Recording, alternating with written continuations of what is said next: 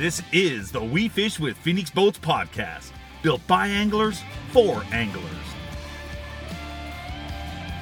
Good morning, good afternoon, and good night, folks. We are glad to be back in studio today on another episode of We Fish with Phoenix Boats podcast. I've got with me, as always, is Brian Travis, my co-host, and man, it's been a little bit. It has. It's been a couple weeks. It's been crazy busy. We've got model year coming in right now, so we've just been going over the new changes and everything. And we got a call that our guest would be coming through today, picking up his new rig. And we thought, what better way to end the hiatus than to have Davey Height in studio with us today? Yeah, and I don't think the timing could have worked out better. You and I both have been waiting to get Davey in here and talk to him. And I know you, more than myself, have been looking forward to this one for a while. I'm sure I'll rib you a little bit once he gets in here with us. But for those out there that don't know, Davey is somebody that Tim looked up to growing up, followed him quite a bit. I think Tim can rattle off more stats than Davey probably could. But it even ended with, you remind me, correct me if I'm wrong, but I believe you painted a boat to match Davey's tournament rig. Am I right? I did. I had an aluminum boat that was originally hunter green, and it became a white, red, and black aluminum boat when I was done with it. So, did you catch more fish after you got it painted up? I sure thought I did. Yeah. But yeah, that was Davey was a hero of mine growing up, and I really kind of get humbled sometimes in this industry and everything that you look up to these people, and then you get to become friends with them, and seeing him inducted into the Hall of Fame and just being around him as much as we have and get to be, it's something I never really kind of thought that would happen when I was a 12-year-old kid painting the side of that boat. Well, and it goes for Davey, but it also goes for all of our pro staff. We're fortunate enough that we do get to see them, speak with them on a regular basis. We can call up any of our pros and they'll answer the phone. We'll talk, shoot the breeze. How's it going? But at the end of the day, you hit the nail on the head. All of our pro staff are some of the most approachable guys. They are down to earth. They're humble. They love to just talk fishing, and they love to just be around good people. So, anytime you see them out and about, they are more than welcome and more than excited to talk to you, whether it's at the boat ramp or at a trade show or anything.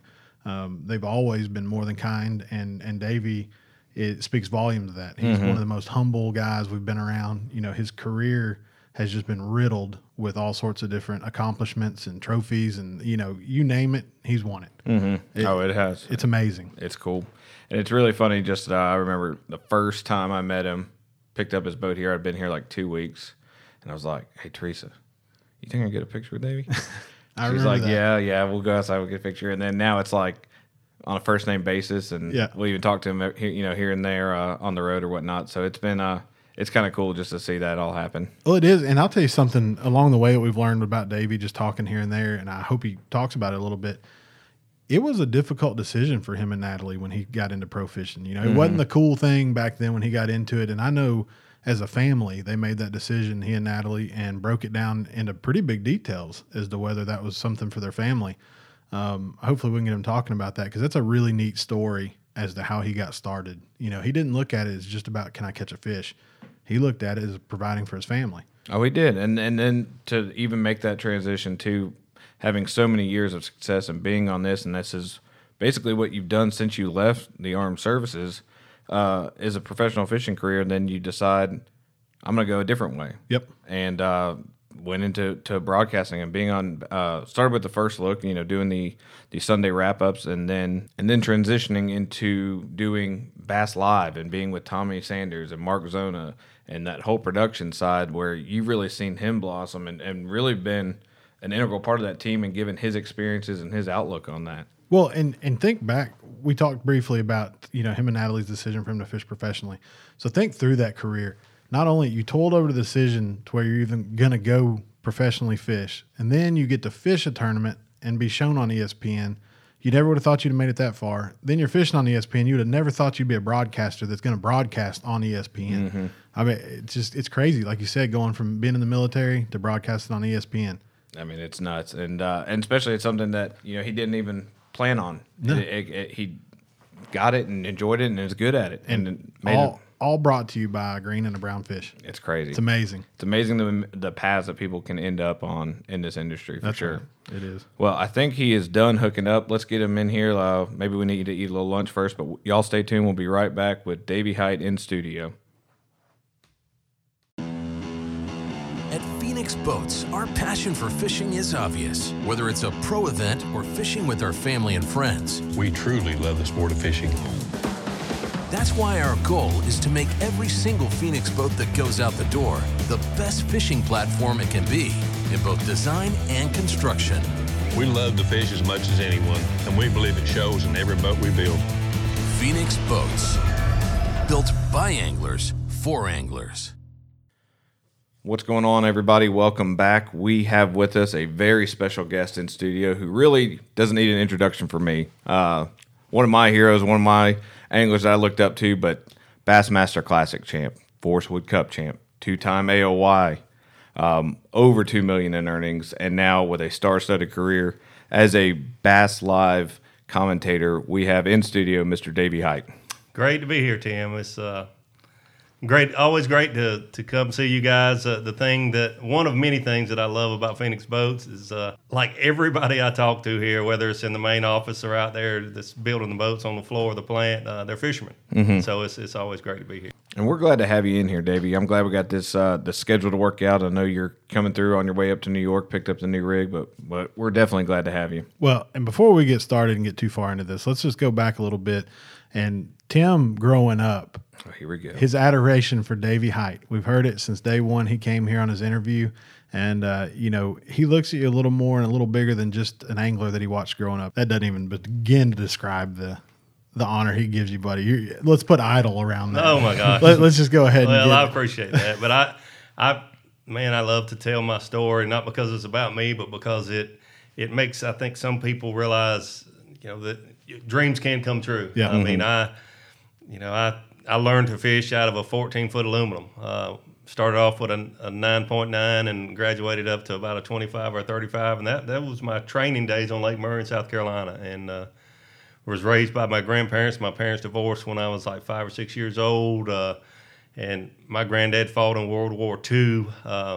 Hard worker his whole life, but they had, we were rich because I never went hungry. Mm-hmm. I never needed for anything, but gosh, things were tight. Mm-hmm. Things were tight. But you just I love to tell that story because so many people, and I see a lot of the young anglers now, the high school anglers, and even some college anglers. My sons were a prime example, especially my older one, thinking that, man, I got to have that 21-foot Phoenix with a 250 on it to have a chance to compete at the club level. And that's what we all want to do, is to be in that boat, but you don't have to have that in the beginning. Mm-hmm. I've just been very, very blessed and in so many ways. So it's great to be here with you guys. Well, that was an interesting little comment there. So your grandfather served. Did your dad serve? My dad did not. My grandfather did. He was in World War II. Was over in Italy during the battle itself, and then my dad was never in the military. But I was in the military for 14 years total. Right. 10 years full time. It's crazy that I actually wore combat boots and camouflage clothing to work for 10 years, and I appreciate that time and all the great people I got to know in the military. And then now I have two sons. My oldest son is an Army captain, and then my youngest son doesn't really care to be in the military. He's right. patriotic and loves his country, but does not care. He doesn't want to travel and be away. And to be quite honest with you, as a dad, my son is about to be deployed to Germany for a few years and maybe even to some other places over in Europe. But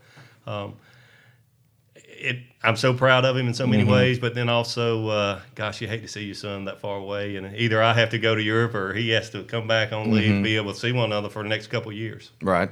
Now, he started off at Newberry and then ended up getting into West Point. He did. Which is an interesting story, and then graduated there. That's got to make you a proud dad. It does, and, it's because West Point is a process to be accepted there. There's a lot of hoops that you have to jump through, rightfully so. It's quite an honor, and 2 years into Newberry College, he said, "Dad, I want to do something else." I'm thinking, "You're going to go to school somewhere," and then he's like, "I want to go to West Point." I'm like, "What?" So I said, "I'll help you do everything I can, but that's going to be up to you," because they look at the individual, and they're very it's a very rigid process to get a nomination, and then to be accepted there at West Point. So super proud of him. He takes after his mom in a lot of ways to be able to be accepted and have the academics, and he did quite well after he got up there. Well, I was listening to actually a podcast the other day about the West Point, the Army's lacrosse team, their lacrosse coach. And, you know, last year they only take 1,200 kids. 800 of them were their high school's varsity captain of some way, shape, or form of a sport. Wow. Yeah. And they really pitch it more as a leadership academy Yeah. in addition to being a military institution. But, yeah, it's impressive to get in. Yeah, if you've never had a chance to actually be there, me being in the military, I certainly knew of West Point.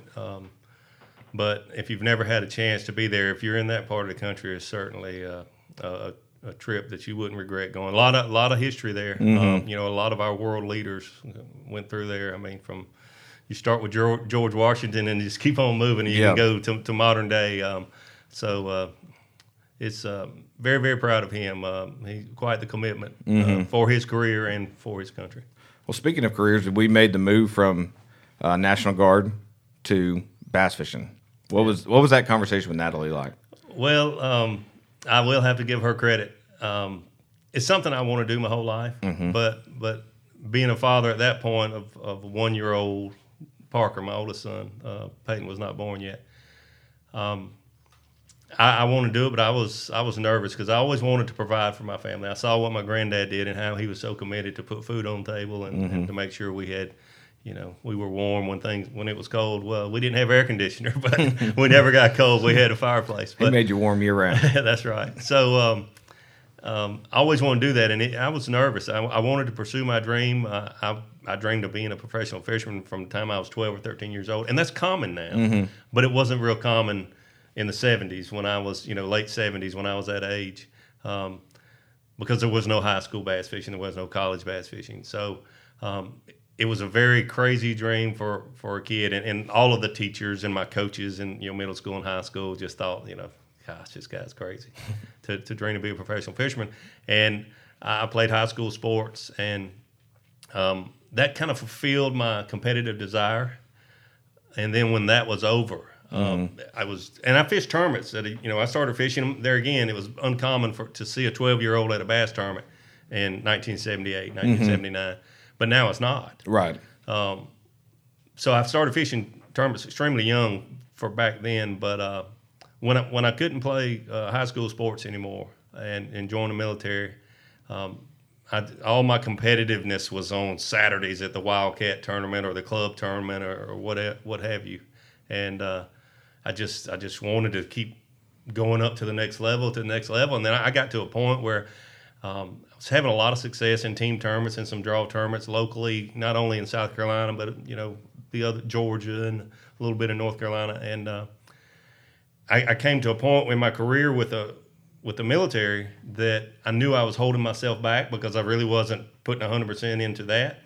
But then also with the fishing, I had kind of came to a line where it's like, you're going to have to try to do this full time professionally, or you need to let it go and really pursue your career as a National Guardsman. And man, it's tough. It's real easy to think that, boy, I just do it. But I had a very comfortable middle class job that, you know, the paycheck was in the mail every 2 weeks. And it was just tough. But I'll have to say, my wife just knew that. I mean, she supported me, and not many wives will tell their husband, yeah, quit your job and go pursue your childhood dream. I mean, I realize that. But then even with her being supportive, I was cautious of it. But the one thing, Tim, that I'll always have to tell everyone, the thing that I was very nervous about it, but the thing that put me over the edge to give it a try, I did not want to be 50, 60, 70 years old and say, could I have competed against those guys? Failure did not scare me as much as not trying. Right. And to each his own.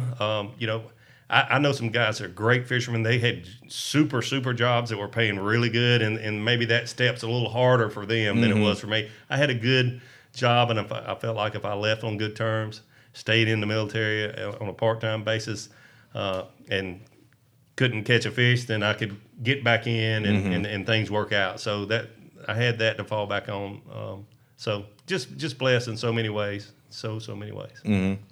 And dominated the latter part of the 90s pretty quickly. 96, 97, 98, 99. I mean, that second to Cochran was huge. And that had to be a symbol of some success. I know it wasn't a win, but man, not a lot of seconds out there for classics. I mean, So it gave you some hope, right? it did, and at the time, I thought it was the worst thing ever happened to me in fishing because I was the last guy to come in the Coliseum, and in those days, that was the winner. They looked at my fish, and they thought I had more than Cochran total weight for the 3 days. I really didn't think that. I thought they were big-eyeing my fish. But, boy, what they were saying is what I wanted to hear.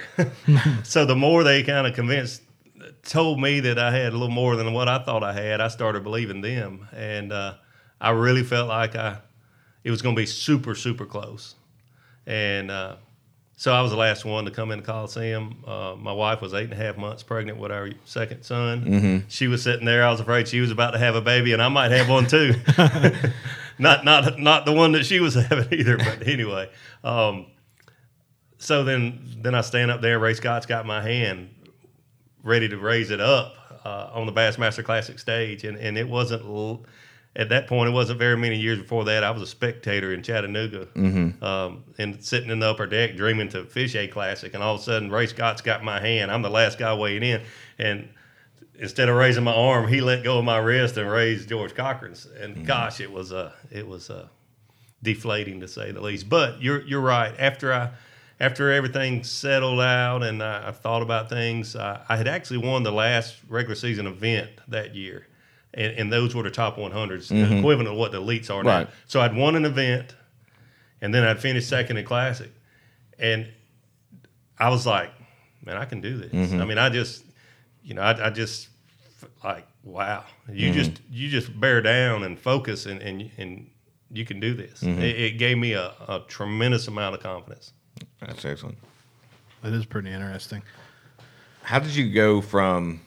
And I know a story, too, that you've told about Parker telling you that he was upset and you thought he was so upset about the tournament, but he was upset about the boat ride that someone told him he was about to have, and you made a promise to him that he'd get a boat ride. Yeah, a promise I probably should not have made because I don't care who you are. I mean, to promise you're going to win the Classic is – and I've always been real adamant with my sons. Be honest with me, and I'm going to be honest with you. We're all human, and we're going to all make mistakes. But if you're honest with me, then nobody loves you any more than your dad. And I think my children love me. So as long as we're honest, we can work through anything. We're all humans. And I should not have promised him that. But at the time, it was the manly thing to do. My son was crying when I came off that stage, and I started crying with him. And he just kept crying, and I regained my composure. And it was just like everyone in Coliseum was looking at George Cochran and his family doing the victory lap in the boat. And it was just like he and I were in this bubble. And when I finally got him calmed down, I said, why are you crying? Because I'm like, man, at 5 years old, he's really crying about that $100,000 that I did not win. And so I was like, why are you crying so much? Calm down, talk to Daddy. And he pointed at George Cochran as they were pulling up after the victory lap, and he said, they told me we were going to get to ride that boat. And I looked him straight in the eyes, and I said, we will ride that boat one day. And there again, it gave me the confidence after I got over all that. But I really did bear down to no end because I knew I had made that promise. And I guess I should have promised my younger son that I'd win 3 or 4 more, but I just really got on a tear, and I really had the confidence to know that I could compete with the best in the world at that point. I thought that when I quit my job, but I really didn't know it. I really didn't, to be honest with you. So then I just really bared down. I also realized when I'd won the last tournament, I finished second in the Classic. Sponsors at that point were product, and I had a few paying sponsors, but not a lot. Not a lot of money, $200 a month or something from this company and that company and the other company. And I'm like, dang, I've been doing pretty decent here lately. And I realized to have longevity in our sport, and I think that's still the case, and I hate to say that, but I really do. I think you have to win at least one of those major titles. I think you have to win a Cup, a Classic. The Classic is the one that gets all the attention, rightfully so. AOYs, I think you have to. Until then, I felt like you live from year to year. Whether I'm right or not, I'll be glad to debate that with anyone. But But I felt like, and I was being told by people that had been in the industry for a long time, whether they were fishermen or whether they worked for companies, that you really had to win at least one of those major titles to give yourself some longevity in the sport. Mm-hmm. Well, everywhere you go, you're announced as Davy Hike Classic champion. Yeah. Which I think in an angler's mind, AOY is the one. But as far as the public seeing what they see, you're always introduced as a Classic champion. And I could definitely see that being on a sponsored resume or anything like that as well. Well, I mean, when you get a resume like Davy's, you got to start somewhere, right? Like, I mean, you can't get it all. I appreciate it, but I've had a lot of bad tournaments also. I really, and the swing for the fence. I know that's overused, but I was a guy that I felt like he had to win. Mm-hmm. I looked at before I quit my job, and my wife being an accountant probably helped with this a little bit. But I mean, some serious thought went into that, and I look at guys. I'd look in Bassmaster Magazine, the Classic edition, and it'd show all-time winnings, years fished, tournaments fished, those sort of things. So I just run the numbers, and you'd see guys that had, I'm not going to say any names, 'cause I really don't have any in mind, to be honest with you, but I'd see guys that have been fishing 10, 15 years, and it's like, and made the Classic every year. Right. And it's like, is that a living? Mm-hmm. You take the expenses out and what they had won, it was like, and then you look at the guys that would win, and maybe their percentage of checks weren't quite as good, but you look and say, now that's a living. Right. And then I didn't know their deals. It was none of my business, but I'm not dumb either. I see what's on your jersey, what's on your truck, and I know those companies I'd gotten to know, and I'd gotten to put, those were guys that not only were winning the most money, but I felt like they were doing better with sponsors. Mm-hmm. Combination of the two, and I'll never forget this, and I'll quit rambling so much, Brian. But Guido told me, and Denny Brower, I don't know if they had talked about this together, but they told me on separate occasions, and I looked up at those two and Larry Nixon. I mean, there's some guys that I just still, when I'm around them, I'm just like, you are the messiah of our sport. They both told me on separate occasions, you can make a living fishing if you just really catch them. You can make a living selling product and for sponsors if you're really good at that. Mm-hmm. But if you want to make a good living in the sport, you better do both. Right. And I've never forgot it. And those were two very successful people that told me that on separate occasions. You also beat them both in that Classic. Oh, yeah. And Larry Nixon. I got lucky. No, that's awesome. And it definitely showed in your career. I mean, you surpassed 2 million. Not many people have done that either. That's between both tours. I mean, that's impressive. So we go from this career to 2016, and you had dabbled some into the commentating. What made you, again, second time you've done this, leave your job for something new? Yeah, and a lot of people still to this day say, well, do you miss fishing? And I fish as much as I have in the last 20 years. Now, when I was a 12-year-old and lived on the lake, I fished like every day. Mm-hmm. I might be bluegill fishing, or I might be, if it's the middle of summertime, I might be gar fishing. I mean, I was doing something on the water every single day. But I still fish a lot. But I had been thinking and to each his own, but I didn't want to be fishing the Bassmaster Tournament Trail, driving all over the country with the pressure of the tournament trail when I was 70 years old. Mm-hmm. I just knew that's not what I wanted to do. But then also I had been thinking, what are you going to do? I mean, there's kids that are up competing at a high level now that I remember when they were born. I know their dad that competed. I mean, from the Van Dams to the Zona kids I could just keep naming Clark Winland and I were roommates for quite a while. He's got 2 daughters, and I mean, I've kept up. I've seen these families grow up, and I didn't want to disassociate from and not be around them. And I knew if I wasn't in the sport of fishing, that's probably what would happen. So what do you do? And gosh, the First Look thing came around, and it was just an opportunity. The First Look thing, I had no idea I would be doing this now, but it was something that, I want to be fishing on Sunday, but reality is there was 112 anglers fishing, top 10 fishing on Sunday. I don't care who you are, you're not going to be fishing every Sunday. Mm-hmm. And it was a way for me to get on camera, where my deal was, you don't have to pay me a dime if I can wear my sponsors' logos. Mm-hmm. And So I started doing it just because of that. I felt like I needed, if I didn't perform well enough on the water, I owed it to my sponsors. If I had the opportunity to get in front of a camera, that's what I would do.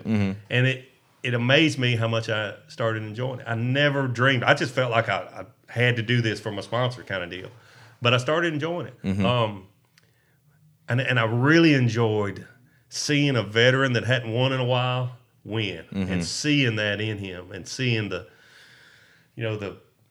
just the joy of winning again. And then also just as much would enjoy seeing a guy win his first tournament. I got the microphone and you're about to win, and I'm the first guy that gets to talk to you. And then I also enjoyed talking to the guy that almost won, because I've been there too, from the Classic right on down. So it was good, and I felt like that the anglers that I was talking to, other than I think maybe someone were thinking, he's just trying to learn what I'm really using in my techniques because he's competing against me. I think that the anglers understood that I understood where they were. Right. Especially when a guy came real close to winning and didn't quite win. I felt for him because I've been there, done that. And now just this last event, we were at Lake Eufaula.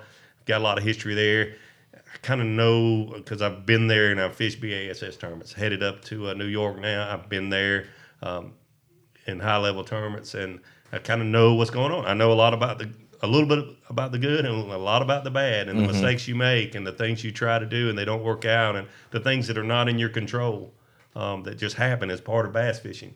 So I enjoy it. And then when they called me and asked me if I would think about doing it full time, I said, let me talk to my wife, and I talked to her, and she was all good with it, and it just all worked out. And the one thing I want to do is give back to the sport. I don't want to be a knucklehead on camera, and I don't want to be anything but as positive as I can be towards the fishermen, because they are the guys competing. I know how tough it is, and I want to make them look as good and be as positive as I can. Now, if a guy loses a fish right beside the boat because he grabbed his line and tried to pick up, might I say, maybe he shouldn't have done that, something like that. But I try to be very positive, because those are the stars of our sport.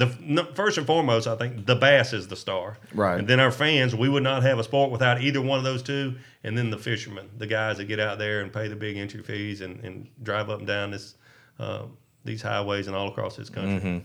Well, that's something I wanted to ask you about. Have you found any younger anglers looking to you for mentorship since you've been there and done that? Yeah, I mean, I get a lot of questions from younger anglers, and I try to answer them. The big thing about that, and here this goes back to Guido again. I wanted Guido before I quit my job. I got to know him, and I went fishing with him a few times, and I wanted so bad for him to tell me, man, you're good, or you're good enough to make it out there. And he never would. And then one day I just finally had to ask him, I said, be honest with me, if you don't think I got it, what it takes. Because you get in a boat with a guy and you can kind of tell, ooh, he's got a little, not always, but sometimes you can. Especially if you fish multiple days, doing different things. And he never would. And then finally one day I said, so do you think I'm not good enough? Because this is a tough decision for me. And he said, I'll never tell you to go. He said, because it's so tough. I would never want that on my conscience to tell you, yeah, go do it, or don't do it. Yeah. Equally as much. So I won't ever tell a young angler that. I'll tell them the good and the bad and the ugly.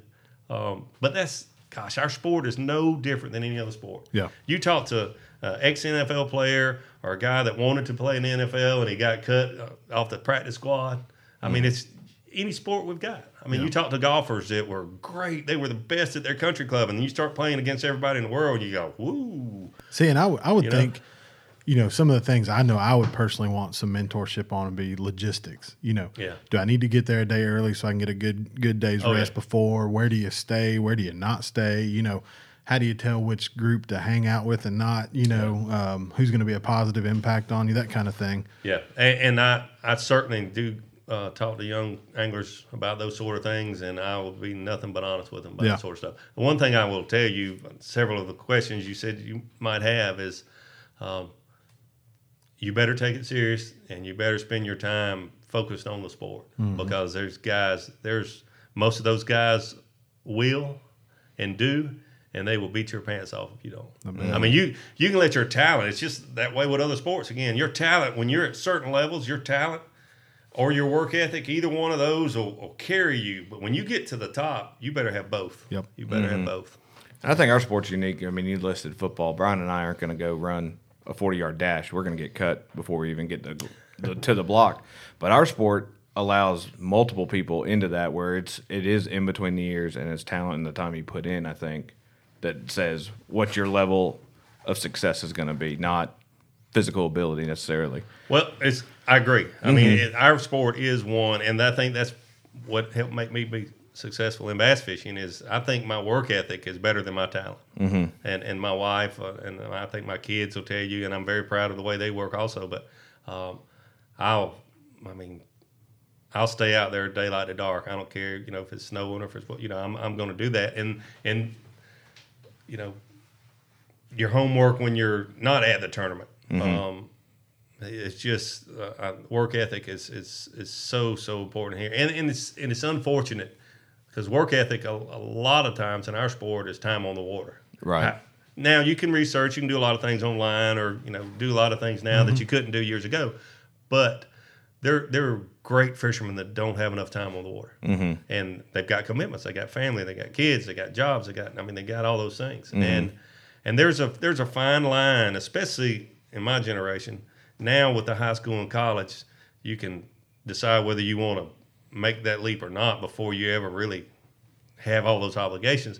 But in my generation, so often a guy would have to be pretty dang successful as a business person or at his job, whatever he was doing, to have enough money to afford a truck and a boat and entry fees and traveling. And then when you get that successful, it's like, wow, I can't walk away from this. I mean, I know great fishermen that they were put in that position where, if I leave this job making this and go try it and it doesn't work out, then I'm back at square one. So starting back over. Yeah. It's a difficult decision. That's something you're talking about, the homework a minute ago.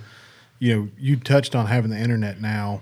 Do you think a lot of the guys are taking time off the water, like say 10% less time on the water to spend that on the internet looking at Google Earth and things like that? Or do you think they're adding that on top of their time on the water? I think it would be smart to add it on top of the time on the water.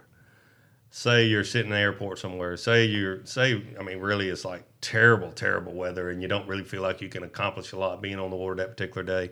Then you substitute that research. And I know a lot of guys do that, but you've got to have time on the water.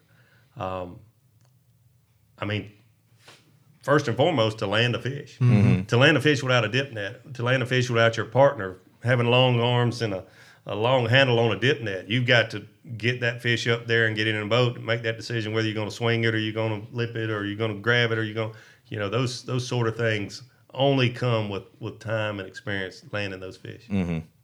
Now, what are you doing to fill that competitive edge that puts you into fishing? What are you doing now are you taking up ping pong? Are you taking up tennis? I mean, I'll tell you one thing, he's pitching at eggs and busting them on the first go. Well, that's just God-given talent there. But how did what you got anything? You joined a men's hockey league or something? No, I just really I guess I live through my kids now with my competitive desire. Ever since they started sports, and now they both play college sports and they both are past that now. But my youngest son is a high school coach, so I pull for the team, pull for them, that sort of thing. But my competitive desire is still there. I mean, if we play cornhole or if we play whatever, I mean, I'm gonna try to beat you. But I just don't have that really, as much as I did 10, 15, 20, 30 years ago. I got you. So how many times do you think your son, it's Peyton, right, that's the coach? Yep. How many times do you think he uses you as the example of back when I was your age, my dad had this or that? Well, probably a fair amount. Yeah. He and my oldest son, because my oldest son actually at West Point, he was on the college fishing team. Okay. And the first thing he wanted was either let him use my boat or for me to call Gary and Teresa and see about getting them a boat. And I'm like, because there were some college kids that had brand new rigs, and that's great, that's awesome. But they had a team boat at West Point, and I'm like, I'm not going to do that. Yeah, that's your team boat. trolling motor didn't work half the time. Yeah. I mean, the engine would start occasionally, that sort of thing. I'm like, that's part of the college life, and you know, you need to do that the old-fashioned way. Maybe he hate me forever because of that, but I'm just kind of old school when it comes to that sort of stuff. Yeah. You know, and I just think you kind of have to come up through the trenches, Yep. so you'll really appreciate it when you get out of those trenches. Well, now that we've seen the UFALA tournament, which was on ESPN, did you think? I mean, you've been on ESPN fishing. Do you think you were going to be on a commentator standpoint? No, never dream. I mean, But that's awesome. it really is. And there again, I felt an extra, I guess, nervousness. But, Do you get nervous? But I really wasn't nervous. I anxious. Yeah. And heck, I mean, it wasn't because of me. It was because I wanted us to look good on ESPN. I wanted, because I knew Jerry and I were good friends, and that was Jerry's dream for us to be on ESPN, whether one or two. I mean, for an entire tournament, and that was the first time it had ever happened. Yeah. And now we got one right around the corner. It's going to happen again. So I just felt, I want to do well for the fishermen and for the sport. The sport's been great to me and my family, and I want to do well for that. But I don't get nervous. When I feel extra pressure that I need to perform for someone else, then it's just I want to do well for someone else. And in my fishing, I never really. I mean, I know when I go out and give it 100%, I give it 100%. If I catch 0 or 28 pounds, I know I did everything. I never leave anything on the table. So as far as me being nervous about what I'm going to go out there and give it 100% and let the chips fall where they fall. But then when you have children, when you have a wife, when you feel a responsibility back to the sport itself, to companies that sponsor you, then you start thinking, I need to do this for them, and you start putting extra pressure on yourself. But it's something you should not do or should be able to control to be successful in any sport. Because when you start putting extra, fear, nervous and pressure, all that stuff is self-induced. I mean, you put it on yourself. If that's happening, I would say in most cases, I guess someone else could put a little pressure on you, but you let that happen.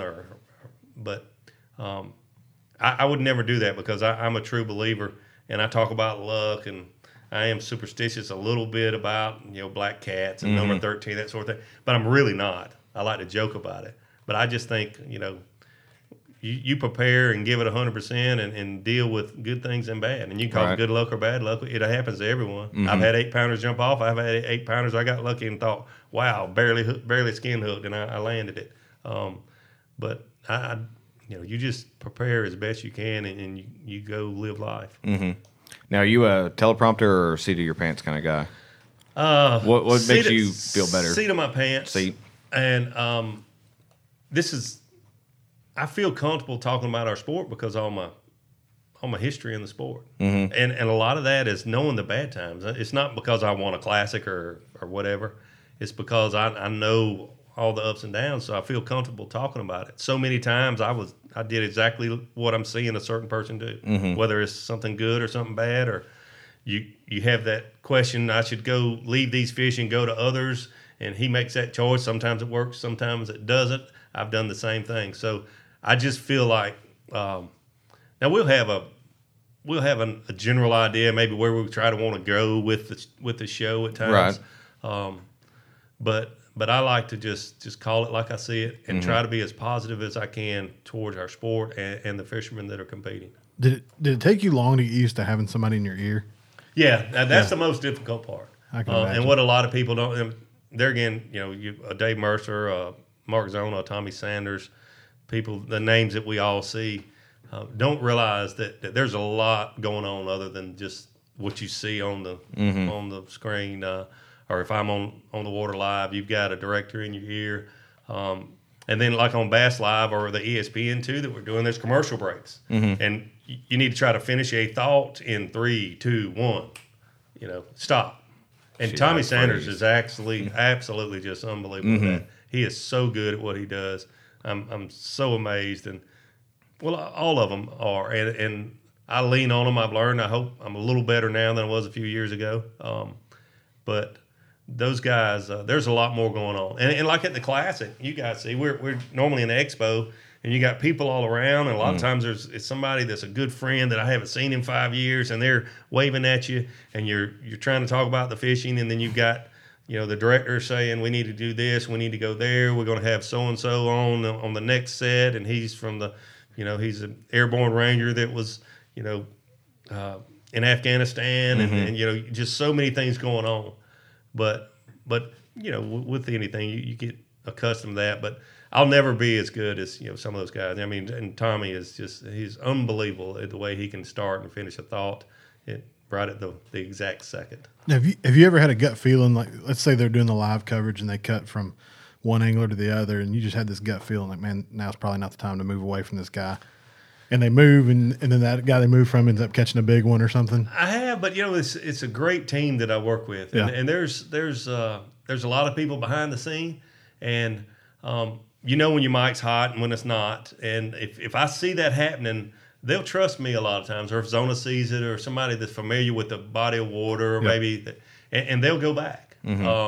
If I get a chance. Now, if my mic's hot and they want to do it, just goes. But I can sometimes I can relate to them, and there's so many people behind the scene, and it's something that I've learned, and with the First Look and knowing Jerry and Mike for so long, I probably knew more about what goes on the production side more than a lot of fishermen.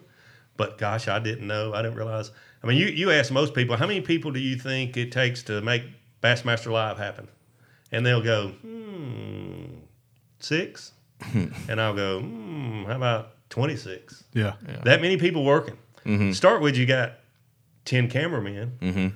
I mean, and the number's more than 26. I mean, in the truck and production and da-da-da. I mean, there's a lot of people behind the scenes to make a fishing show happen live. There's a lot going on, and it takes a lot of, you know, and you have you know, occasionally you want to be on somebody and we don't have enough cell service to be on them, and people, well, why aren't you on the leader? Well, we can't see him right now. You know, there's a lot that's going on. There's a lot of people behind the scene. And it's great to get to know those people, and they love the sport. The people, those cameramen, the Bassmaster camera people are just, I mean, they hold a heavy camera on their shoulder. Like at Eufaula, it was hot. It was hot, and that black camera on your shoulder up beside your head, and your eye in an eyepiece sweating, and they don't let it down. I mean, the work ethic that Jerry demanded from those camera people, and I'm not calling anyone out, but I know I have been with other production companies while they were filming me in a tournament, and half the time the camera would be sitting on the back deck. Right. And you catch a big fish and miss it. Yeah. Jerry wouldn't put up for that. No. you better have it. And they know whether you got it or not. They know if all of a sudden the shot starts while I'm lipping, you know, a 6-pounder. Where's the hook set? Where's the fight? Where's the well, I was taking a break. You know? Right. And those guys, I mean, I'm not saying it doesn't ever happen, but I'll tell you, it's very, very rare. Their work ethic and their commitment to make a good show and make a good product is really awesome. So if you get the choice, on the water or studio, where are you going? I don't mean to not answer your question, because Zona accuses me of not giving a direct answer. I talked with the people at Bass when I was deciding whether this is something I could do, and I wanted to do both. Studio is a good climate. It's 72 degrees all the time. You get a lunch break, you get lunch delivered. But I wanted to always be able to stay in contact with the fishermen. I wanted to get to know those new names that were coming on, because each year we have that turnover. And I wanted to be able to talk to the guys that I've known for 25 or 30 years. So I really wanted to do both, and I enjoyed doing both, and in different ways. So when it's cold, rainy, we're studio. Studio, yeah. Yeah, we don't care about the new guys. Yeah. When it's nice, 72, sunny, 5-mile-an-hour east wind, we're on the boat. Exactly. All right. You got to figure it out. I got it. Now, we had talked earlier, and this is me with a question I've got that's been toiling around in here. We talked earlier, you said you still get to fish quite a bit. You spend a lot of time on the water. Do you still find yourself going out and practicing all the new techniques that come up and the new baits and everything, staying dialed in? I do, because I think that's real important for what I do for BASS, for what I do for a sponsor. I think I need to stay in touch with all that. But I'd love to fish. I mean, I'm not going to, good Lord willing, I mean, I'm going to fish until the day I die. I mean, I'm at some level. But here's another thing. When you say that, I go fishing now. I want to try all those techniques and some new bait, some new product, that sort of thing.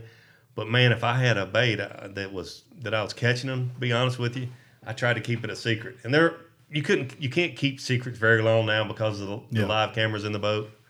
But I would still keep it hush hush as I could. Now, I catch everyone that bites and I tell about it. Yeah. You know, I just have a different mentality, and it's fun in a different kind of way. Yeah. I would leave fish.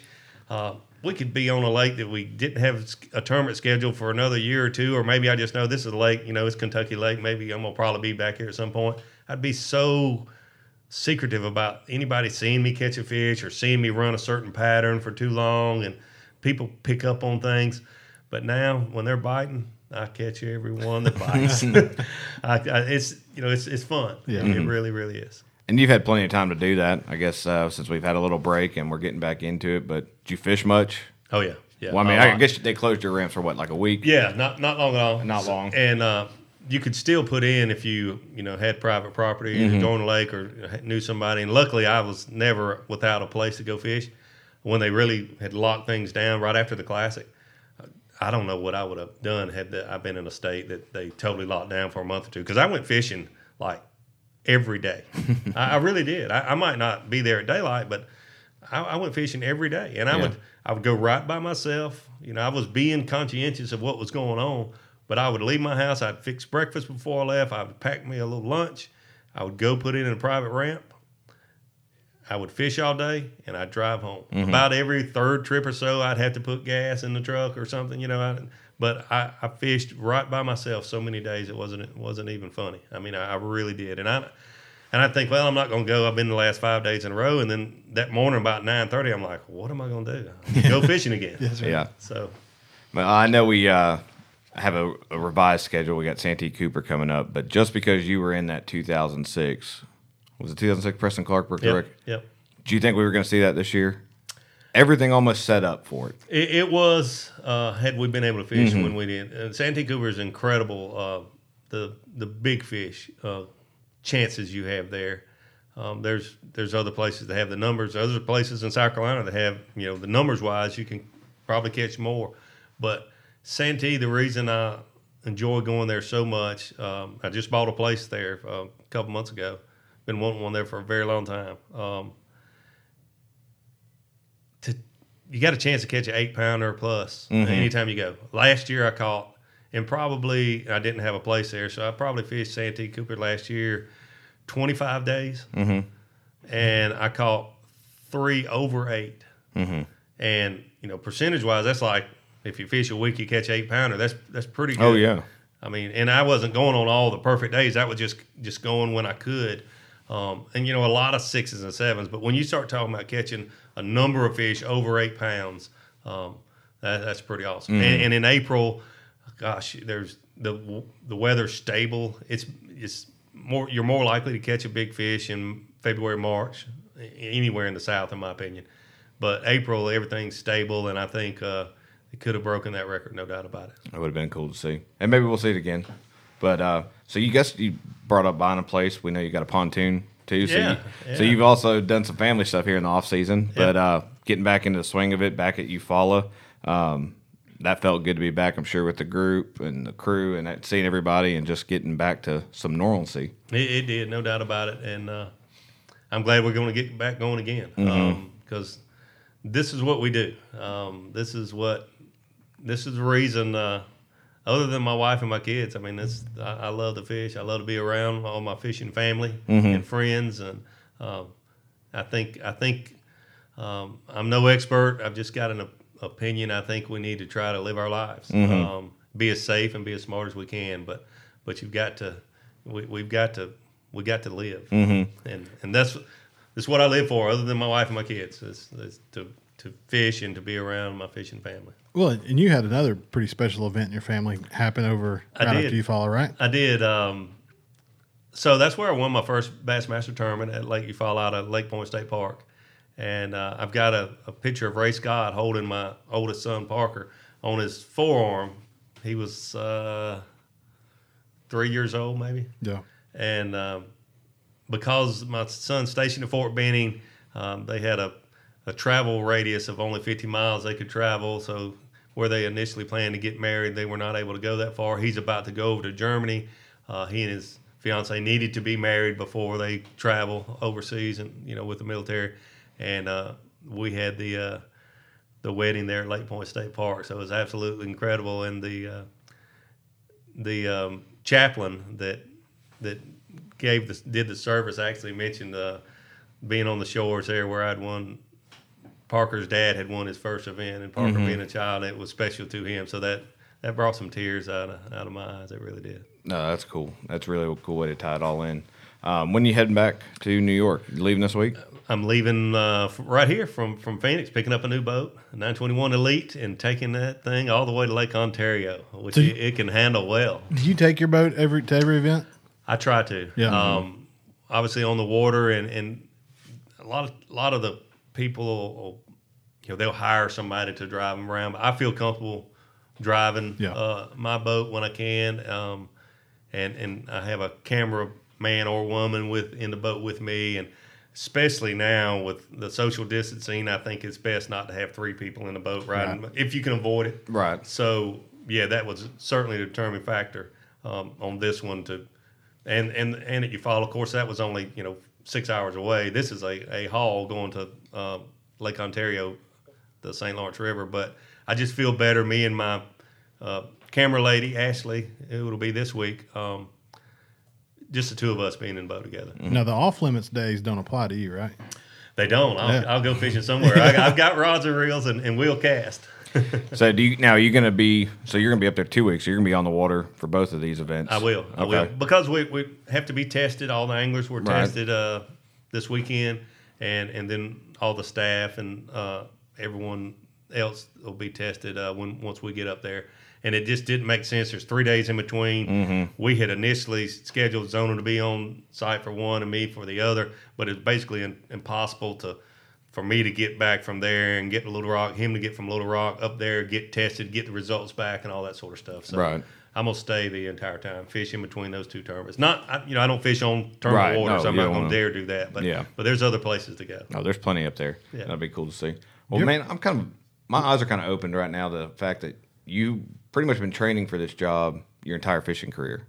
Like, it sets you up. Like, I never really put that all together, but how much it sets you up for success as a broadcaster. Oh, it did.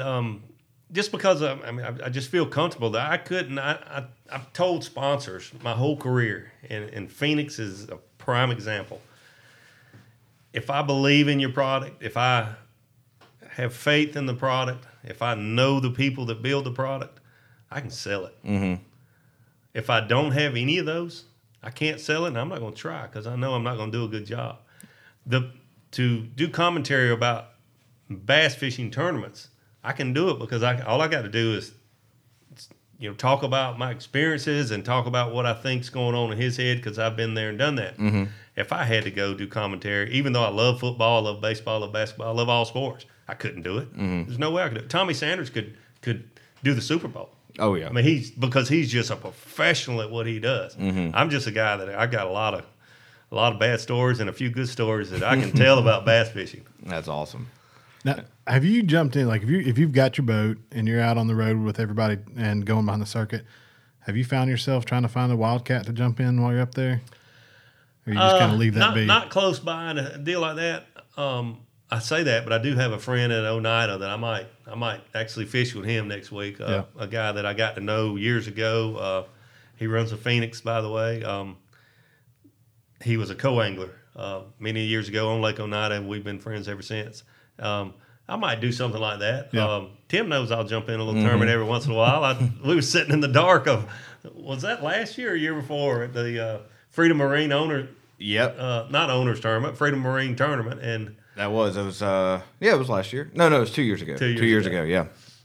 Yeah, him and was it Parker? Parker, yeah. Yeah, they jumped in on that deal. Yeah, right. We did. I'd still like to do that. Just on the side, if I feel like I can just have fun. I don't want to, sometimes people, especially around my local lakes where I grew up, people's like, "Oh, Davey, why are you fishing this?"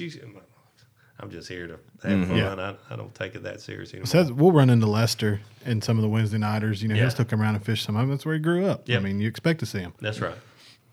We both got spanked in that one though. I weighed in behind a 10 and 11 that year. Yeah. And I was Wow.